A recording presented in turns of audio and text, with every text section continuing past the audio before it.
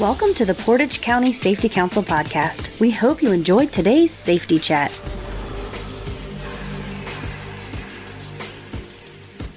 Hi, this is Nick Koya with the Portage County Safety Council, and we are at the Northeast Ohio Safety Expo up in the Youngstown area, talking with some of the safety presenters today and learning more about safety and options that are out there for you. This morning, we're joined by Glenn, who will be talking about confined spaces today. Welcome, Glenn. Good morning, Nick. Hey, Glenn, can you tell our listeners a little bit about what you do at the Ohio Bureau of Workers' Compensation and how you got into confined space? Well, I am the director of the Public Employment Risk Reduction Program, which is the program within BWC that enforces the federal OSHA regulations for state and local government agencies. And through that, I became very interested in confined space. I also serve on the National Fire Protection Association Technical Committee for Confined Space Safe Work Practices, which develops NFPA 350, which is a guide for work in and around confined spaces. And I'm the task group chair for the ventilation chapter of that document. So you have just a little bit of experience in confined space. A little bit. All right. So for our listeners who are maybe have not worked around this or are a little confused by confined spaces, let's start with what is a confined space? Well, confined space, from the OSHA perspective, and actually from the NFPA document, has three components to it. It's large enough that if someone decided they wanted to go into the space, they could get into the space. But the configuration is such that there's a limited means of getting in and out of the space, or a limited means of egress. And then the space itself is not really designed for continuous humans to occupy it. And that really means that the purpose of the space is something other than for people to be in it. So it's something that houses wastewater or grain or something else that really isn't intended for people to be in there alongside that other material. So if we took a wastewater tank, if we emptied it out, we could put a desk in there. It really wasn't designed for that desk to sit there. No, and actually that's a really good example. I was in an air handler one day, which is an HVAC system, and I was walking through this air handler, which was a very large one for a very large building, and we turned around a corner in there, and we found an easy chair. And I'm like, clearly this is someplace for somebody to come and disappear for a while in the confined space. So no, that's not really what we're talking about. Just because you can put a chair in there doesn't mean it's not a confined space. I think that the other piece that confuses individuals is, what does a permit require confined space? Because there is a difference there between that confined space and a permit, which changes the game. Right. In a permit space, the basic difference is it has all of those elements that I talked about earlier about a confined space. But in addition to those configuration components, there's a hazard present. So while you're in there doing whatever work you're doing, there's a significant hazard that could either immediately kill you, or it could present a risk that it would entrap you, or some other sort of risk factor that would prevent you from self-rescuing from the space if you came in contact with that hazard. So if I have a confined space and my maintenance team needs to go in and do some work, what do I need to do when they're working just in a confined space? Not a permit required, just a regular confined space. Well, a regular confined space, the first step that you have to take is, what exactly are they doing? Because you mentioned you're going to send maintenance people into this confined space. And in addition to those hazards that I talked about that could be present in the space because of something that's stored in there, those individuals could be bringing a hazard with them into the space. So let's say that you're sending your maintenance people in there and they have to do welding. And that welding is going to generate smoke. It's going to generate some vapors, some gases, some fume, and all of that, because it's in a confined space, could become trapped in that space. So the exposure for the employees is going to increase because there isn't a natural source of ventilation that's going to dilute those components from the welding. So at that point, it would become a permit-required confined space because of the hazard. That's right. We've introduced a hazard now, and now it goes from just being a confined space to a permit space. Now, on the other side of that, though, is if they were just going into a meter vault and they wanted to read some meters, or they wanted to make some fine adjustments with a screwdriver, and it's a confined space, not much change to the work process? No, that's not necessarily true. Okay. Because a meter or a valve pit, because they're very similar, is just a hole in the ground that may house valves, or it could house a meter that has to be read frequently, or it could have a valve that has to be opened or closed periodically. The problem is because it's underground and depending upon where it's located, there could be some unknown hazards. Let's say that valve pit or that meter pit, the last time they were in there was a month ago. You really don't have any way of knowing what may have happened during that month when you were not there. The most likely thing that can happen is once a space is closed up and it's underground, there's a tendency for the oxygen that's in there to be depleted.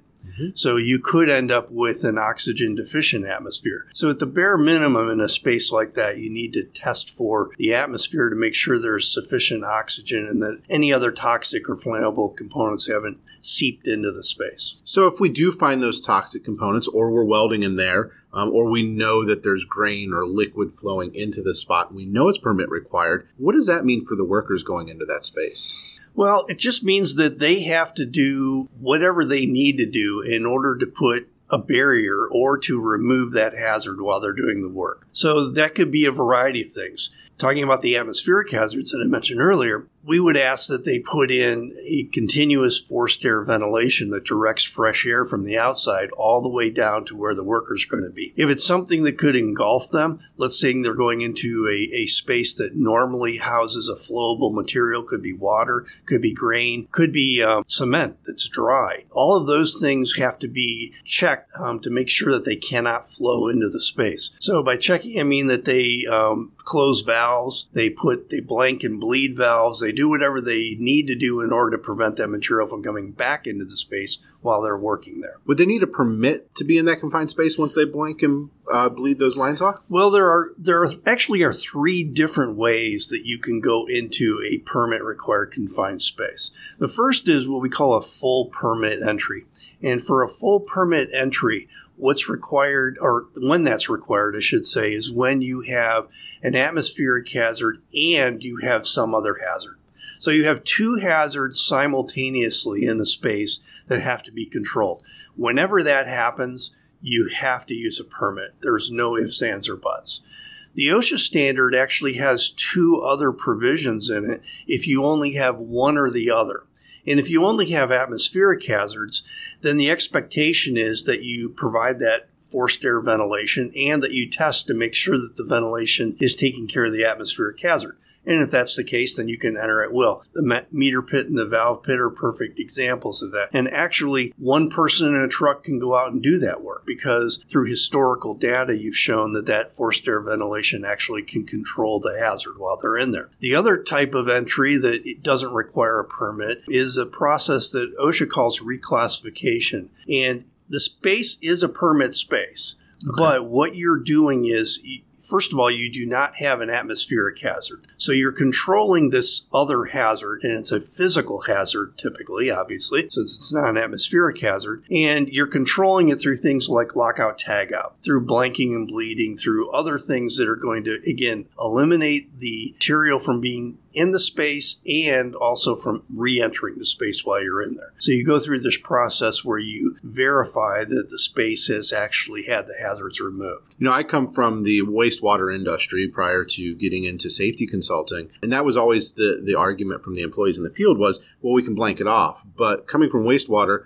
we were always dealing with hydrogen sulfide, so you always had an atmospheric hazard. So no matter what, it was that required permit. Right. Whenever you have both, you have an atmospheric hazard that's either a potential hazard or an actual hazard, then you have to take care of it before you go into the space, in addition to those wastewater components that had to be controlled. Correct. Now, the other piece that you did mention when you were talking about these different options is that we have to be able to self-rescue. And rescue always becomes a gray area for individuals. Can you talk a little bit about what rescue options are and what the employer should have in place? Well, I can tell you one thing it's not, and that's call 911. It doesn't work. I would say that the majority of fire departments in the state of Ohio, although they may be well-intentioned if you called them, they do not have the training, the equipment, or the tools in order to effect a confined space rescue. Right. And it requires a technical rescue team that has been specifically trained in those skills. And it is unfortunate, but the majority of departments don't have that. And if we look statewide in Ohio, there are only a couple dozen departments throughout the entire state that really have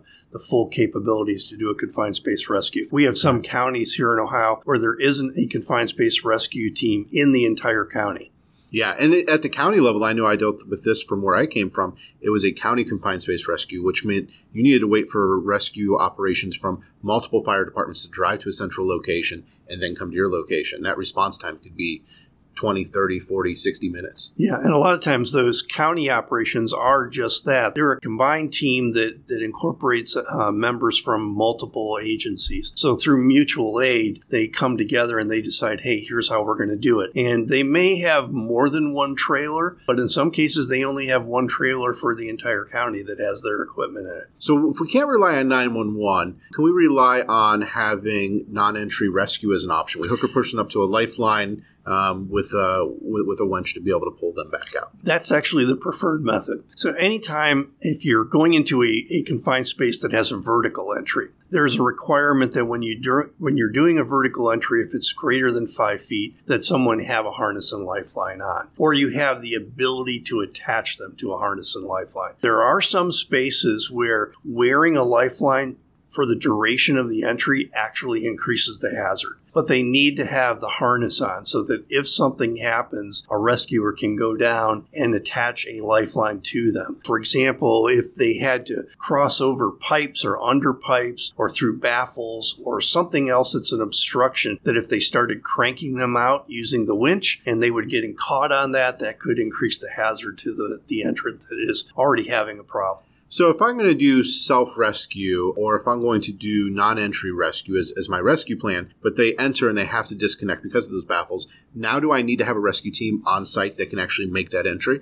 That is the preferred method because you're going to have to figure out what they're doing. And kind of back up a little bit, one of the requirements of the permit required confined space standard is that the employer that is sending people in contact the rescue services to verify that they're available. And I would kind of leave it up to the rescue service. Say, we're going in today. This is the situation. We really would like to have you here. Can you send a team here? The OSHA standard doesn't technically require that team to be there right at the site, but that would be a best practice to have that happen. So if I'm a small organization and I do this once a year, calling on a rescue team would be best option. But if I work for an organization and we're doing confined space entry on a weekly basis, is there an option for me to develop my own in-house rescue team? Absolutely. That's actually a very good option, particularly, again, because we have so few areas in the state that actually have a technical rescue team. Employers can develop their own in-house rescue team as long as they've got the training, they've got the equipment, they have the capabilities to do those entry rescues. That's something that's certainly acceptable. So looking at confined spaces and permits, what is the most common mistake you see in the field? Well, the biggest mistake that I see is a failure to identify the space and the hazards in the space. That's the first step really in a confined space program, is having essentially an inventory of confined spaces. And that's the biggest mistake because many people do not recognize that the space that they're going to is either a confined space or it's a permit space. And failure to do that really starts the ball rolling in the wrong direction. It's quick if you're a bowler, it's quick for that ball to go right straight in the gutter at that point. So really, the best piece of advice from this that individuals could take is go back to your workplace and do an assessment. Just walk around and identify those confined spaces based upon that definition and then determine if it's permit required and start to build the program from there. And that's at least going to get them moving in the right direction. It will. All right. Well, thank you so much, Glenn. We know we have a class for you to take off to and present at. Best of luck on that today, and everyone be safe. Thank you for listening. We hope you enjoyed today's podcast. For more episodes, check us out on iTunes, Spotify, Google Play, Podbean, or Stitcher. To get new episodes sent directly to your phone or smart device, be sure to subscribe. To learn more about how your company can earn up to a 4% Ohio BWC premium rebate by becoming an active member of the Portage County Safety Council, please visit our website at www.portagecountysafetycouncil.wordpress.com. The preceding information is for entertainment purposes only. Views views expressed may not reflect the views of any affiliated or sponsoring individuals or organizations. Listeners should carefully weigh information provided and seek advice from an appropriate professional before implementing. Listener discretion is advised.